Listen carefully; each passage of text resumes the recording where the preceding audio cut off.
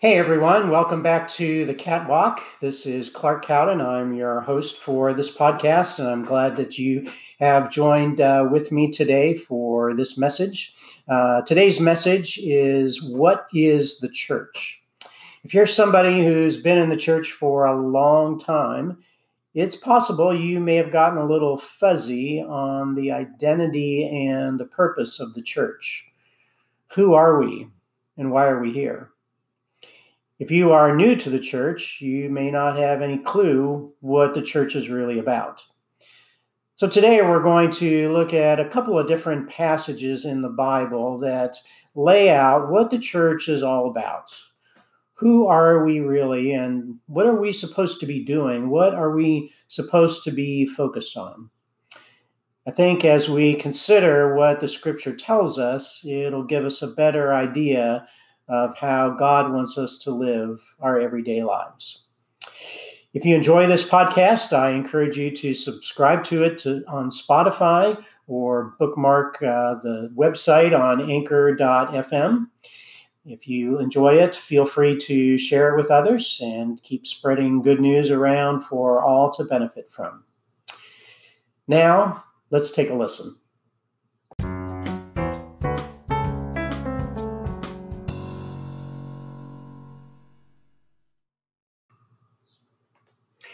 Last fall, the Pew Research Center released a new study that showed that 65% of Americans claim to be Christians. This is a decrease of 12% from 10 years earlier. 26% of Americans say they are now not affiliated with any religion whatsoever, which is an increase of 10% over the last 10 years.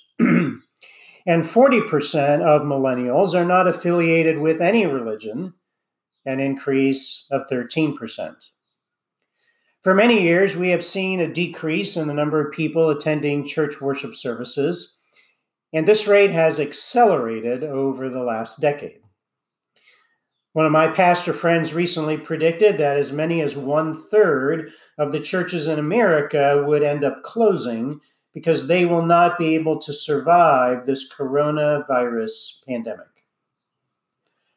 All of this raises the question, what is the church? Who are we really, and what are we supposed to be doing? Some people in society look at churches the same way they look at all nonprofit organizations. They think the church is similar to the Red Cross, the blood bank, the food pantry, the Kiwanis Club, the Rotary Club, the Optimist Club, the United Way, the Education Foundation, homeless shelters, and after-school programs. There are a lot of groups like these who are doing a lot of good work for communities around the world. These groups are important to the well-being of a community and the quality of life. The church does share some common ground with these groups as we seek the welfare of the community where we live. But is that all we are? Is there really no difference between the church and these other groups? I would suggest to you today that there is a difference.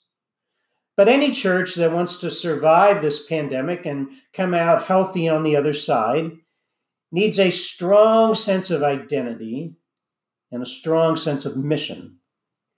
We need to understand who we are and why we are here. Sometimes, if you've been going to church for a long time, it's easy to get a little fuzzy on these things. We just kind of assume everyone knows who we are. That's not the case. If you're going to be a part of our on-site community or our online community going forward, it's important to understand who we are and what kind of group you are a part of. So today, I'd like us to look at some passages in the Bible that describe the church in 3 different ways. The church is a saving community, the church is a suffering community, and the church is a sending community. First of all, the church is a saving community. In Acts 2:38-41, When Peter is preaching on the day of Pentecost, he says this: "Repent and be baptized, every one of you, in the name of Jesus Christ for the forgiveness of your sins, and you will receive the gift of the Holy Spirit. The promise is for you and your children and for all who are far off, for all whom the Lord our God will call." With many other words, he warned them and he pleaded with them, "Save yourselves from this corrupt generation." Those who accepted his message were baptized, and about 3,000 were added to their number that day. And then in Acts 4:12, Peter says, "Salvation is found in no one else, for there is no other name under heaven given to us by which we must be saved." The church is a community of people who have been brought into a saving relationship with God through Jesus Christ. We are a community of people who invite those who do not have a relationship with God to begin one. Of course, all of us are at a different place in our relationship with Christ. Some have been following Christ for 70 or 80 years, some for 30 years, some for 10, some for 1. And some of you may still be trying to figure out if you believe in him or not. But more than anything else, we are defined by our relationship with Christ. We have been saved, and we invite others to be saved as well. God has set the church in the midst of the world as the sign to which all creation and all world history is moving. The whole biblical story is moving toward the goal of salvation for all the nations. The gospel announces that the salvation that will happen at the end of time has broken into the middle of history in Jesus Christ and the Holy Spirit. The end of the world is being held off so that the gospel may go to the ends of the earth. Because of our saving nature, the church is to be a community of belief in a world of doubt and skepticism. We are a community of truth in a pluralistic society that sees all truth as relative. We are a selfless community that does not live for itself, but for others. We are an unselfish community in a selfish world.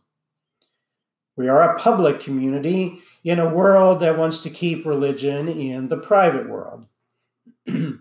We are a community of mutual responsibility in a world of individualism. We are a community of hope in a world of pessimism. Because we are a saving community, we believe in evangelism. Evangelism means to share the good news of Jesus Christ with other people. It means to give other people reasons why this would be a good decision for them to make.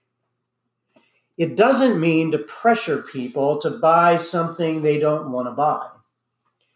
It doesn't mean to try to force people to do something they don't want to do. It means to invite them to meet God and begin a relationship with Christ who can change their life. God has entrusted this story to the church, and there is no other body who will tell it. It is a duty and an obligation and a privilege to tell this story. We are not just telling a story so people will understand the information. We believe our world needs this good news in order to survive. We believe nobody can live well without God in their life. We believe people's lives will come apart without Christ. We want people to be converted to the Bible's way of thinking. There is an urgency about this. There is no room for neutrality or indecision. This is a decision each person must make, and time is running out. The clock is ticking. We each have a finite number of days that we will live. And we don't want people to miss out on the relationship of a lifetime. We're trying to persuade people this is the most important decision you will ever make in your life.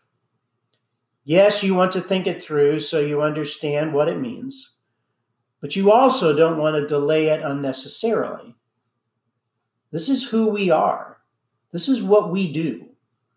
The church is a saving community. Secondly, the church is also a suffering community. Hebrews 10:32-35 says, "Remember those earlier days after you had received the light, when you endured in a great conflict full of suffering? Sometimes you were publicly exposed to insult and persecution. At other times you stood side by side with those who were so treated. You suffered along with those in prison and joyfully accepted the confiscation of your property, because you knew that you yourselves had better and lasting possessions. So do not throw away your confidence, it will be richly rewarded." The writer to the Hebrews is not talking about suffering they endured before they had become Christians. He's talking about their suffering after they had become Christians. They went through very public insults and persecutions and stood by others who were going through similar trials. Suffering was not a surprise. Hebrews 5:8 tells us that Jesus learned obedience from what he suffered.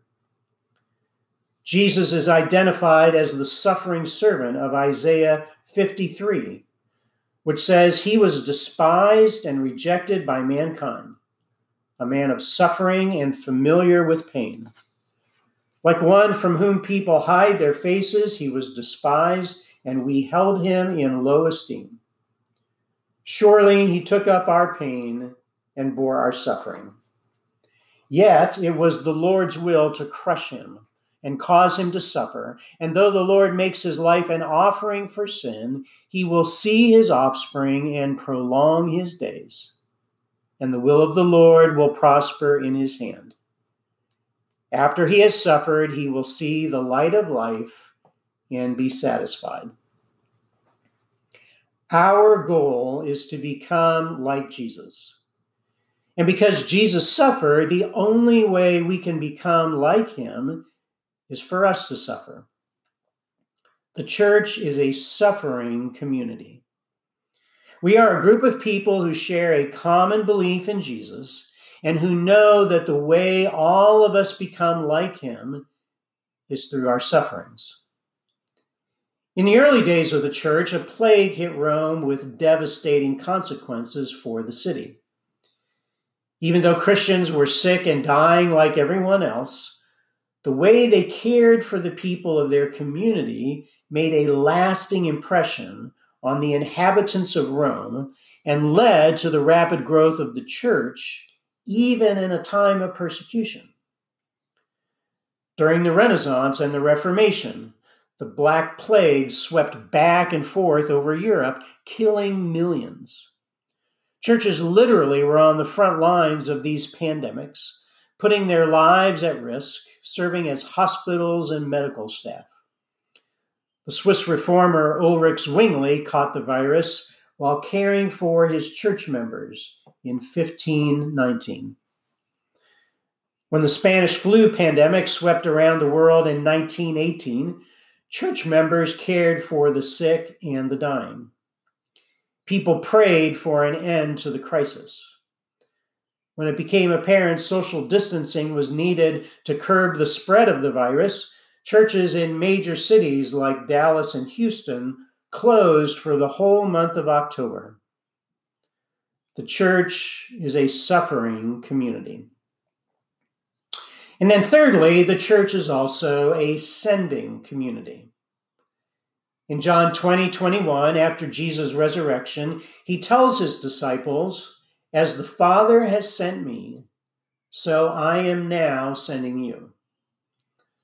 The Father sent the Son into the world. The Father and the Son together sent the Holy Spirit into the world. And now the triune God is sending us into the world. This is the picture J.R.R. Tolkien gives us in the Lord of the Rings trilogy. When the Council of Rivendell meets and they discover that Frodo has one of the 7 rings which must be destroyed to keep evil from completely overtaking Middle-earth, they form the Fellowship of the Ring and send them out on a quest. Their mission is to enter Mordor and throw the ring back into the fires of doom from which it was made. This is Tolkien's picture of the church. We are a community sent on mission by God. There is something important God wants every one of you to do. There are important things God is calling us to do together as a church. We gather together to get our mission assignments, and then we disperse into the world each week where God is sending us. There are people who need you. There are people who need to see you. There are people who need to hear from you. There are people you can minister to. And there are people God is sending you to. Our words and our actions let people know that God can change their lives. What we say and what we do can become a witness of the coming kingdom of God. They are an expression of the love and compassion Jesus has for people. What we say and do is aimed at converting people to Jesus. What we say and do is meant to have a transformative effect on our culture. There are many examples around us of people and churches who are being sent into their communities as a witness for Christ. One church in rural Maine recently discovered that their local funeral home did not have the means or the ability to live stream their funeral services. So the church stepped forward and began providing that for them. Another church recently discovered that their local Meals on Wheels program was going to have to shut down because of a lack of funds. So the church took it over, and it now provides meals to homebound seniors in their area. At one church, the members posted signs in their yards that said, "Self-isolating? I can help. Contact me." They had the person's name and phone number on the sign. They also printed up business cards that said the same thing and handed them out in their neighborhood. They mentioned that the church member will remain socially isolated and leave any items on their doorstep. They received one note back that said, "Hi there.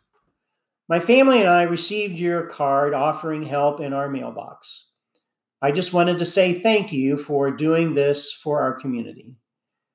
Lately, I have lost my faith in God, but this was a nice reminder that He is still there."